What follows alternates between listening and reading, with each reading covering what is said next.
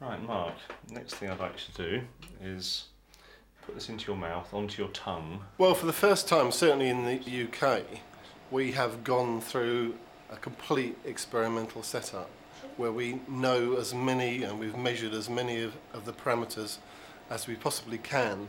And I think for the first time in the world, related these real-life cannabis driving situations. We've measured saliva fluid levels, the urine fluid levels, the blood fluid levels. We've used realistic doses. We've controlled them against placebo. We've asked people how they feel. We've tested out how impaired they are with police surgeons doing standardised sobriety tests. We've asked their subjective opinion, and finally we've actually related that to how they perform on a number of tests.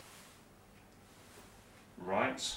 These tests measure the physiological effects of cannabis and set them alongside measures of the psychological effects given by mood assessment questionnaires. This complex experiment assesses the effects of cannabis in two ways. The first is a simple tracking task, technically a classic experiment where the situation is tightly controlled. The second is a task which more closely mirrors the real world. It's carried out in a driving simulator and tests overall performance.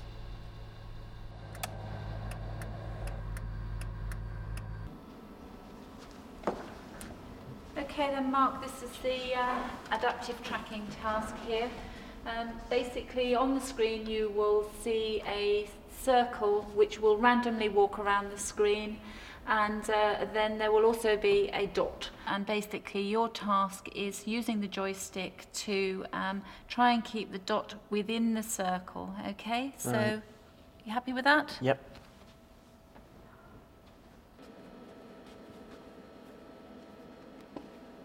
The classic tracking task tests one aspect of driving performance, the skills you'd use to keep in lane on the motorway.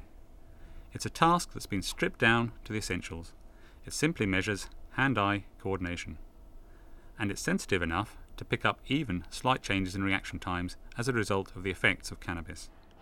The drawback of this task, however, is obvious. It's nothing like the sort of tasks you might encounter in the real world. The TRL driving simulator is about as close as you can get to sort of real driving in this sort of experimental setup. On-the-road studies have been done in Holland, for instance, but because of the safety factor, the doses they're using have to be so small that you end up not seeing the effect. So doing the quasi-experimental situation does allow you more control over the experiment, and therefore you can be more realistic on the sorts of levels of cannabis that people are going to use. As you can see, this is a driving simulator, and as you can see it's a real car, and it actually has hydraulic motion, so you're going to get all the feedback that you would from a normal car as you're driving along. We've done everything we can to make it as real life and as realistic without the obvious dangers and all the ethical considerations which really exclude the possibility of doing it in a real life situation. And I'll talk to you further from the control room with some instructions about the trial. Brilliant, cheers. One way in which we try and characterise the driving task is to think of it in three different levels, and we talk about the operational control level, simply your ability to press the pedal at the right time, steer in the right direction.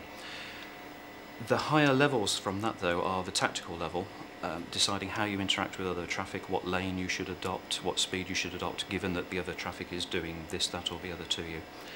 And probably even more importantly, there's the strategic decisions about whether you should take this journey or not, what type of journey you should conduct. Now you can imagine that those factors, tactical and strategic decision making, could be heavily influenced by impairing agents like cannabis and or other drugs. And it's those sort of situations which we need to start to tap into. Okay, Mark, I'm just going to set the computer up ready for you.